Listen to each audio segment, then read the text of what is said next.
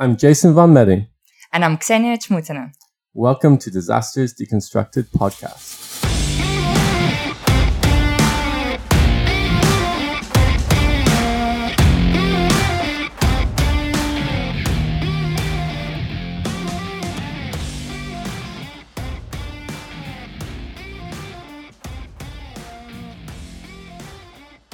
So welcome everybody to another episode of Disasters Deconstructed. We're really pleased you've joined us again. And this week we're talking about the use of natural disaster in practice. And Ksenia and I and Lee Bosher published a paper in GAR 2019 recently, and we've talked about it previously in episodes. And this conversation we're going to have today is related to that. And our paper, for those who may have not read it yet, is called Dangers of the Natural Disaster Misnomer, and we will link to it in the show notes. Great plug in there, Jason. Well done. No problem. And the best person, I guess, to talk to about the misnomer, about our favorite, in quotation marks, phrase, natural disasters, is, well, we think Kevin Blanchard. Welcome, Kevin. Hello. Hello, both. Hello, audience. Hey, Kevin. So nice to have you here. And, I guess we've been Twitter friends for quite a while, but we've only met in person like a couple of months ago, haven't we? Yeah, that's right. Yeah, and Jason, I have still yet to meet you. Yeah, Jason does exist, He's not a bot. Yeah, exactly. I'm sure you've seen... Not a Russian bot. No, not a Russian bot, no. No, I think we've all been called Russian bots. But, yeah. No, for various reasons. Yes. Well, there's maybe more rationale for calling you a Russian bot, Ksenia, but I can see it. Yeah, I can see why Kevin gets it as well. Yeah, absolutely. Brilliant. But anyway, going back to natural disasters.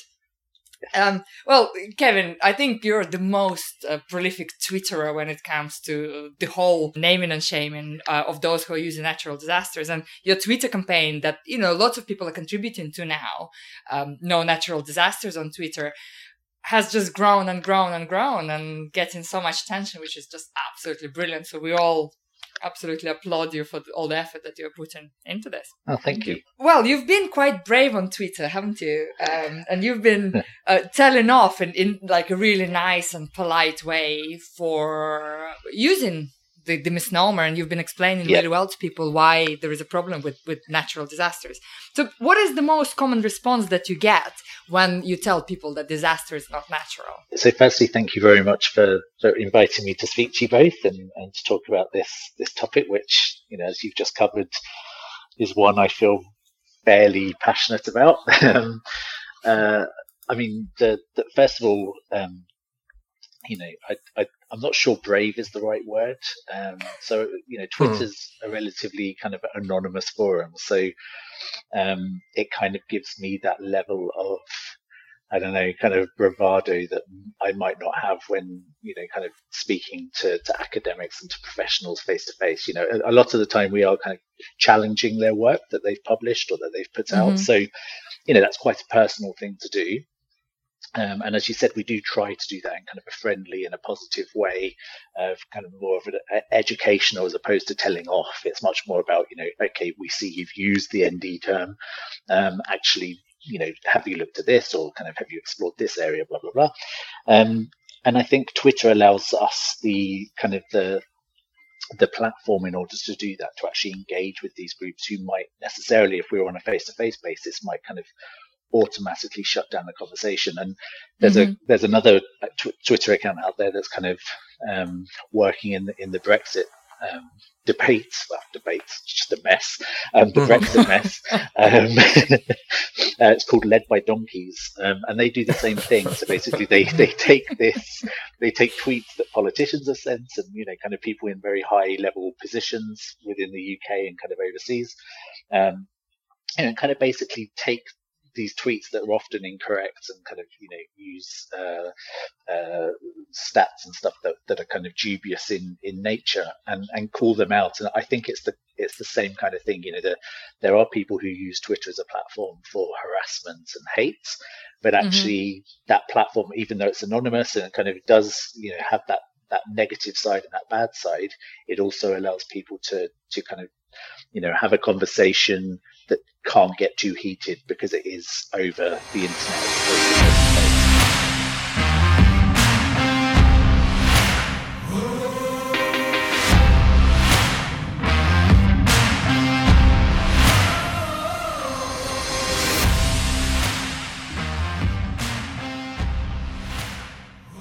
But it does get heated sometimes, doesn't it?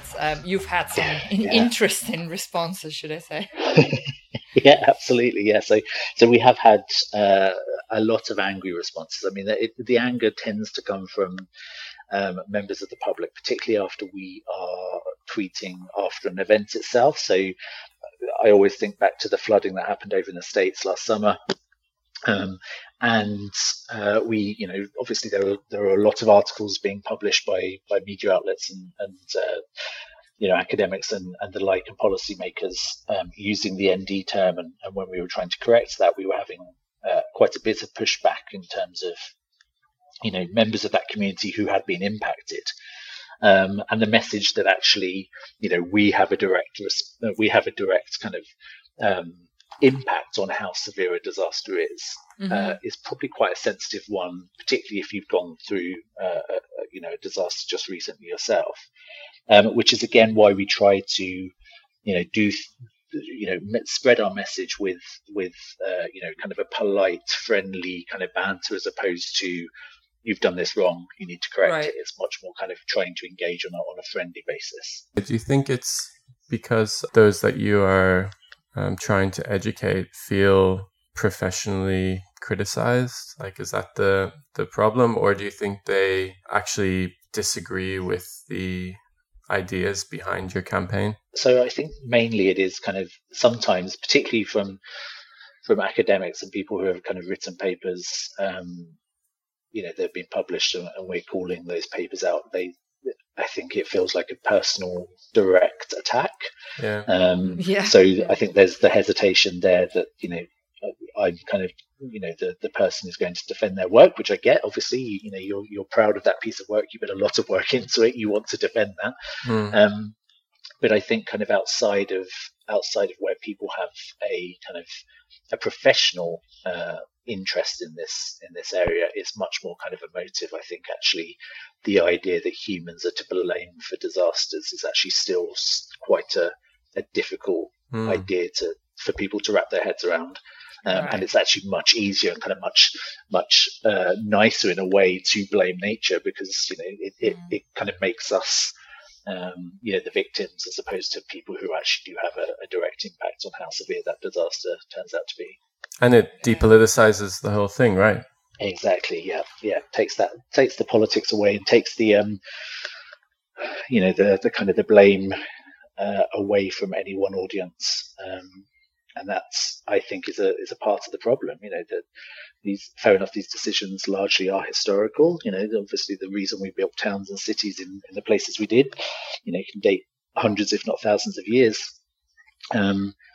But actually we do need to recognize that the continued redevelopment in areas that are prone to flooding or prone to any other kind of hazard is a huge issue. And it's something that, going forward, particularly with climate change, we need to recognize on a much higher level. We always get the asteroid thing as well, by the way. So yes, whenever we tweet no natural disasters, there's almost every single time you'll get someone respond, "Well, how about an asteroid?" Yes, okay, an asteroid might be the one occurrence of a natural disaster, but I'll kind of. But it's not natural, though. It's extraterrestrial, isn't it? Yeah, exactly. That's true. There you go. That should be the caveat. But I think it does come back to that kind of professional defensiveness from those who publish about disasters or feel like maybe they have a position of power or decision making, and the implication is that they actually have a role in causing or stopping this happening. And that's a pretty hard thing to take if you haven't really framed it in that way before.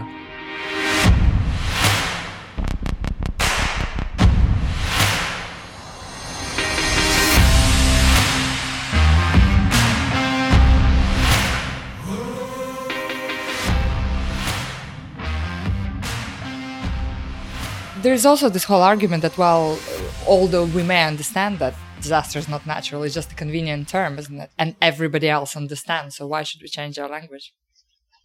Yeah, I know. We get that a lot. People say, well, we need to use natural disaster to differentiate between, say, an industrial disaster or kind of a technological hazard.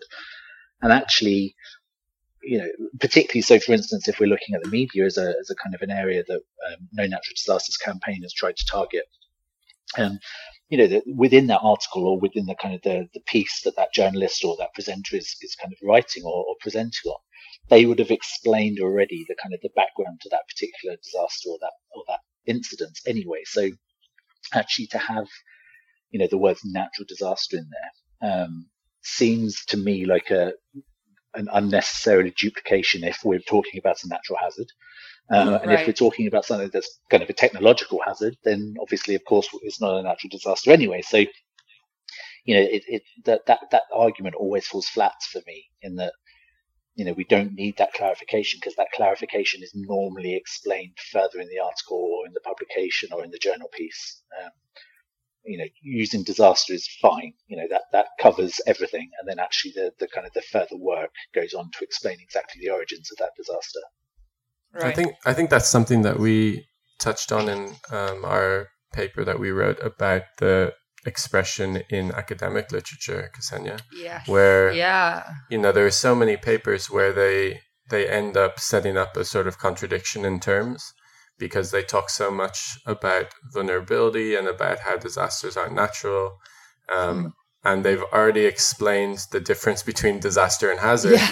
But then they throw in their natural disaster as well. And then they just introduce this contradiction into their work. So Kevin, tell us a bit about the type of organizations that you have been trying to reach out to educate and about some of the problems with the way that this terminology is being used from your point of view. Yeah, sure. So our process really is to, and for those who haven't followed the accounts or kind of haven't seen the types of tweets we put out, it's very much, we tend to go for organizations or individuals on Twitter who have large followings. And the reason we do that is because obviously it's a much more effective way of spreading the message. There are hundreds of people out there who are using this term and they've only got 1 or 2 followers. And actually that seems like, it's not really going to spread the message that far. Whereas if we can go for organizations such as GFDRR, parts of the World Bank, who have, tens of thousands of followers, they are continuously using the ND term.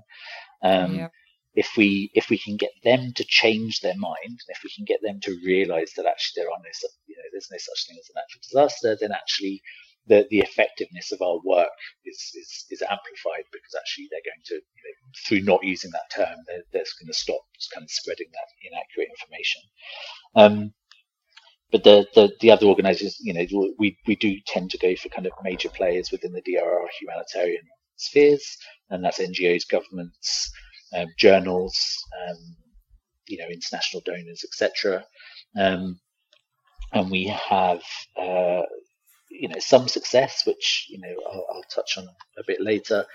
But really, it's kind of down to the size and the scale of the audience that message is supposed to be reaching. That's kind of where we make a decision on who to target and who to tweet out to. So tell us more about the rationale for actually trying to educate these organizations who are using this language. Like, what do you think are the real impacts of their continued usage? My feeling, and after speaking with many other people on the campaign, our feeling is that just through these organizations using the term natural disasters, it really does kind of allow people in positions of power a way out of being held accountable for the decisions and the policies that they are either developing or implementing.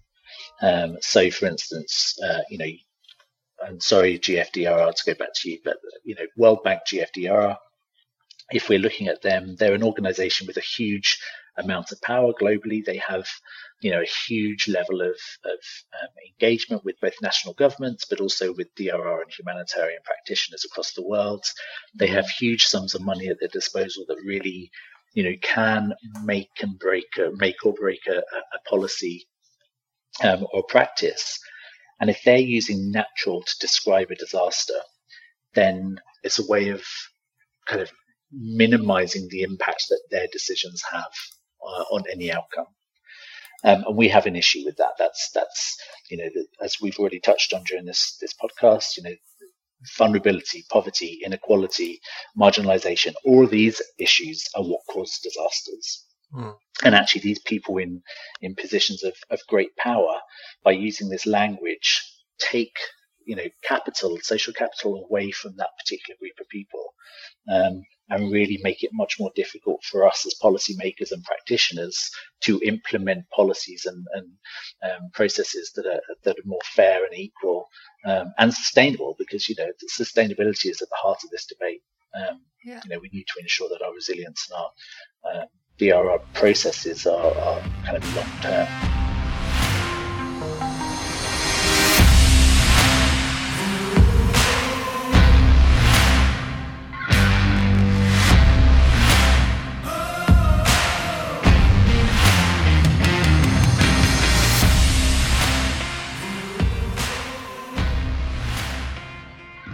So do you think that the reluctance to change the language that they use is intentional? And do you think there's some sort of grand kind of conspiracy to avoid responsibility and make sure that disasters remain depoliticized? To some degree, there is a proportion of, particularly Western, developed nations, wealthy nations. There's an interest and a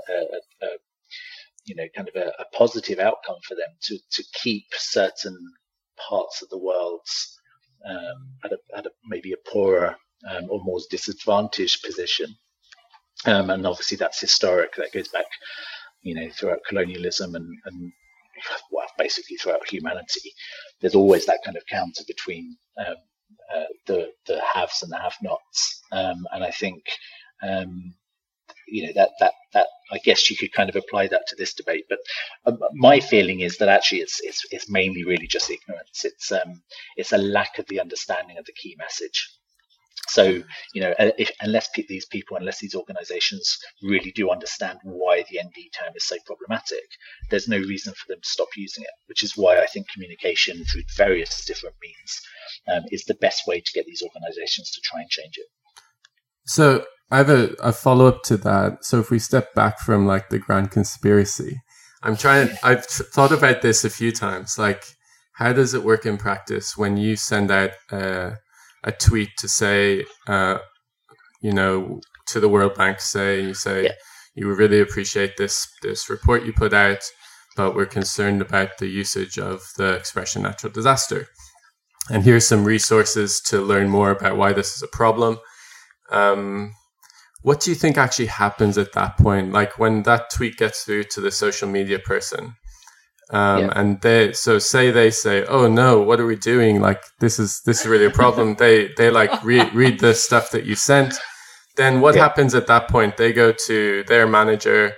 What do you think that conversation looks like? And who do you think gets drawn into that conversation? So I would hope, and again, unfortunately, I've never been on the other side of that that tweet. So, I can only kind of guess what happens. But I would hope, and my aim through sending those tweets out is that there's at least a recognition of the issue that they're causing. And as you say, hopefully that social media person or organization who are representing that organization on social media will see these kind of tweets, particularly if they're being retweeted and liked by lots of other people. It does then amplify the message. And if they're seeing that actually this is an issue across, our community, as in DRR practitioners and academics and policymakers, then they start to kind of highlight that to their senior managers or their people who are in charge of developing policy. And I'm hoping that through, kind of a drip process, like a trickle process, that actually that message really does start to infiltrate, not just at the senior levels, because at the end of the day, we all know through having worked in organizations, it's not really the senior people who are doing the work, as in writing the reports and coming up with the research and doing all those different bits and pieces. Yeah. But I'm hoping that, that we will start to see a slow change in discourse. And I mean, we've had some successes. We have had organizations who have seen our tweets and who have engaged with our tweets, and that's maybe not changed the way they work, because using United Nations and using UNDRR, they had already recognized that there aren't natural disasters. There's no such thing as a natural disaster, but they made it much more explicit in their outward facing publications.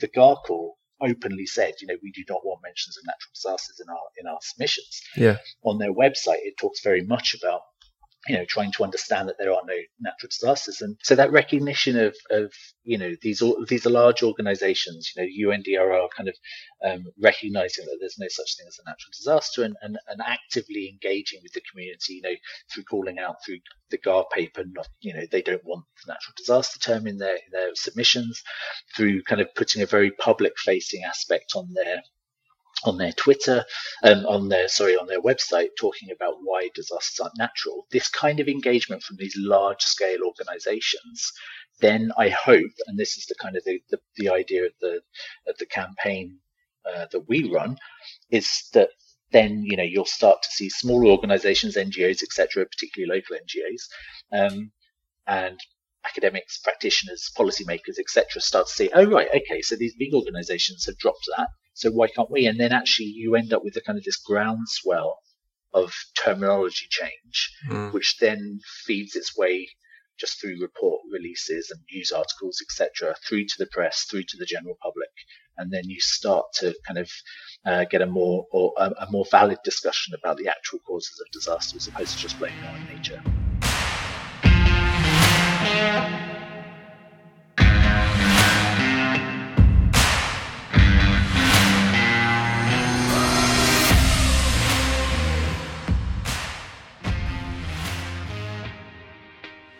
I think there are enough individuals all around the world who are actually, who are recognizing this, right? And I mean, for decades, I think people have been working to show the importance of root causes, and different organizations have been doing it. But it's really nice to see that, well, thanks to your efforts, really, you're kind of put us all together, and created this collective of people who recognize each other's efforts and who want to enhance it further without actually taking any glory for it. And this is really refreshing to see, particularly, I think, in academia. So what made you so passionate about, how have you become so passionate about this No Natural Disaster campaign? What inspired you to be so proactive and got us all together? So, full disclosure, firstly, for those who have seen the No Natural Disasters Twitter account, I have tweeted about natural disasters and written in papers about natural disasters in the past. But it was actually an article that you and Jason and JC and Lee wrote in the Open Democracy article. Oh yeah. That really changed my mind. So someone tweeted it, and I kind of read this article, and I thought, oh my goodness, that's so obvious. Like that, like when you have that kind of, you've always kind of thought one way, and then you have this kind of this realization and this awakening, and then that's basically what happened. And I was like, of course. I mean, this is so obvious that actually it's not nature that's causing these disasters. And then I started to just, every time I saw that term, I would cringe. I would just think, oh my goodness, this is awful. I can't believe I'm seeing this. And, it started off kind of having those face-to-face conversations, and they are very difficult to do because, again, like I said at the beginning, it's whilst you're not attacking their work, it kind of does come across like that. So, I thought, well, what better way to kind of spread that message and actually to engage with people than Twitter? Social media does offer that level of distance between you and the person you're contacting. So, which is why I set up this Twitter profile, and then we've got a website, and we've just started to sell some badges and stickers and t-shirts and stuff. Just really try and continue kind of continue spreading that message. I mean, one thing I would say about the Twitter account is although the followers keep growing, it's going very, very well, and we're kind of collecting more and more inputs each day. The actual messages that we're tweeting out aren't being as widely retweeted or as widely read as they were when we first started, which leads me to believe that obviously there's a slowdown in terms of engagement, because it's quite similar terminology that we're using in our tweets. So it's kind of a similar pattern, and that's something that we're looking at changing. And actually, we're just about to announce a new initiative that's going to really shake up how we engage with people. And I think that will be much more kind of it's going to be much easier for people, one, to understand what it is that we're talking about without having to rely on links too much, but two, also about kind of trying to ensure that these organizations kind of take on that message and actually learn from that message. I had no idea about the backstory, Kevin, and it's kind of it's like Ksenia and I are pretty passionate about trying to write in different ways outside of academia as well, and that I'm really glad we wrote that piece when we did, and it definitely has seemed to make an impact on different people. Yeah, but I think we were kind of almost pushed to write it at the Global Platform 2017. Yeah, when there were just so many NDs used, every single minute, that I think all of us just kind of lost our will to leave. Well, Ksenia ended up with a sign in the main auditorium and asked to leave. Yeah, I still can't believe. So obviously at the Global Platform in Geneva this year, I was handing out badges and these kind of little leaflets, all on recycled material, I'd like to add. So we do have some criticism from some people on Twitter that we're using plastic to promote this, and obviously, we would rather not pollute the planet. I would like to assure people that the badges that were given out in the Global Platform were recyclable. They were biodegradable badges, so there was no impact. But yeah, so I mean, I was half expecting UNDRR to ask me to leave when I was handing out these badges, but actually they didn't. They were really on board, and I think maybe it was just kind of the location for the 2017 one that was maybe the sticking point. But it's great to see the change, because when we were in Cancun with 2017, I mean, I got told off, Ben Wisner got told off for putting duct tape against natural. He was trying to cover natural in somebody's poster. And, it's funny now, but it wasn't really that funny then. No. Well, yeah, it kind of brings me back to that idea of like what really happens in these organizations when the point gets raised about the fact that the terminology that we're using is not really accurate. And, there's this criticism about power and responsibility and accountability. And I'd love to be a fly on the wall, like when that conversation is had with the different heads of departments, right? I just wonder what they say and why. Like, surely the conversation has to happen when that kind of a criticism is raised. And I'm wondering, especially with organizations that choose not to change after they know that there's a problem, like how does that go down? Something I've noticed is that journalists and some academics are happy to say that disasters aren't natural now, like because they're framing it like because of climate change now disasters aren't natural anymore, but they're not really appreciating the message of the importance of vulnerability or the importance of disaster as a social construct. They're trying to highlight something different in saying that they're highlighting the climate emergency, right? And so I think they're getting part of the way there, but they're not really appreciating the full message. Would you agree? Yeah, absolutely. I think you're spot on, Jason. I think it's and that's actually it could be quite useful for us. If they stop using the ND term and it's only because of climate change, then I think as much as it's frustrating that they're not understanding maybe the wider the wider context of our argument, I think it's still a win for us, and it's still something that we need to recognise that we've tried to educate them. But I absolutely agree. And actually the kind of the whole debate around climate change. There was a really interesting article in The Guardian a couple of days ago about how climate change is going to erode our human rights. And our kind of fundamental understanding of democracy, and I think that's really kind of sums up the argument in a very urgent way. These events aren't natural. They have absolutely 100% human origins, and the vulnerability aspect of those is just so. We can't ignore that. It's so important that we recognise that the vulnerable are by far and away the most impacted by these events.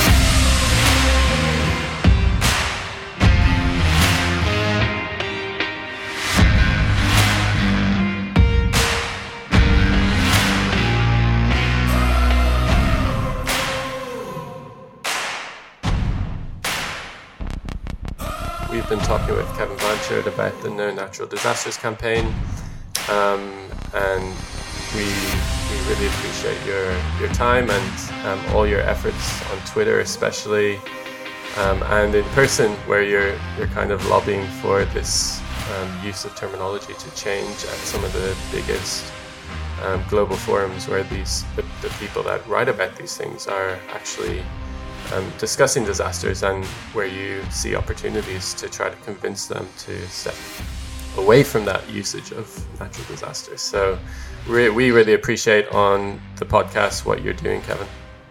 Yeah. Thank you very much.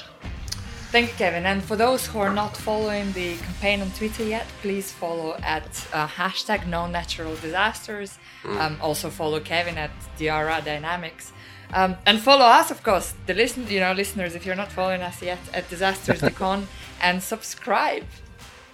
Yeah, and leave us a review. We're really happy that people have started to review us, and that so many people appear to be listening. We'd love your feedback on anything else that we can talk about on the show, especially for season 2, which will be coming up in a few months.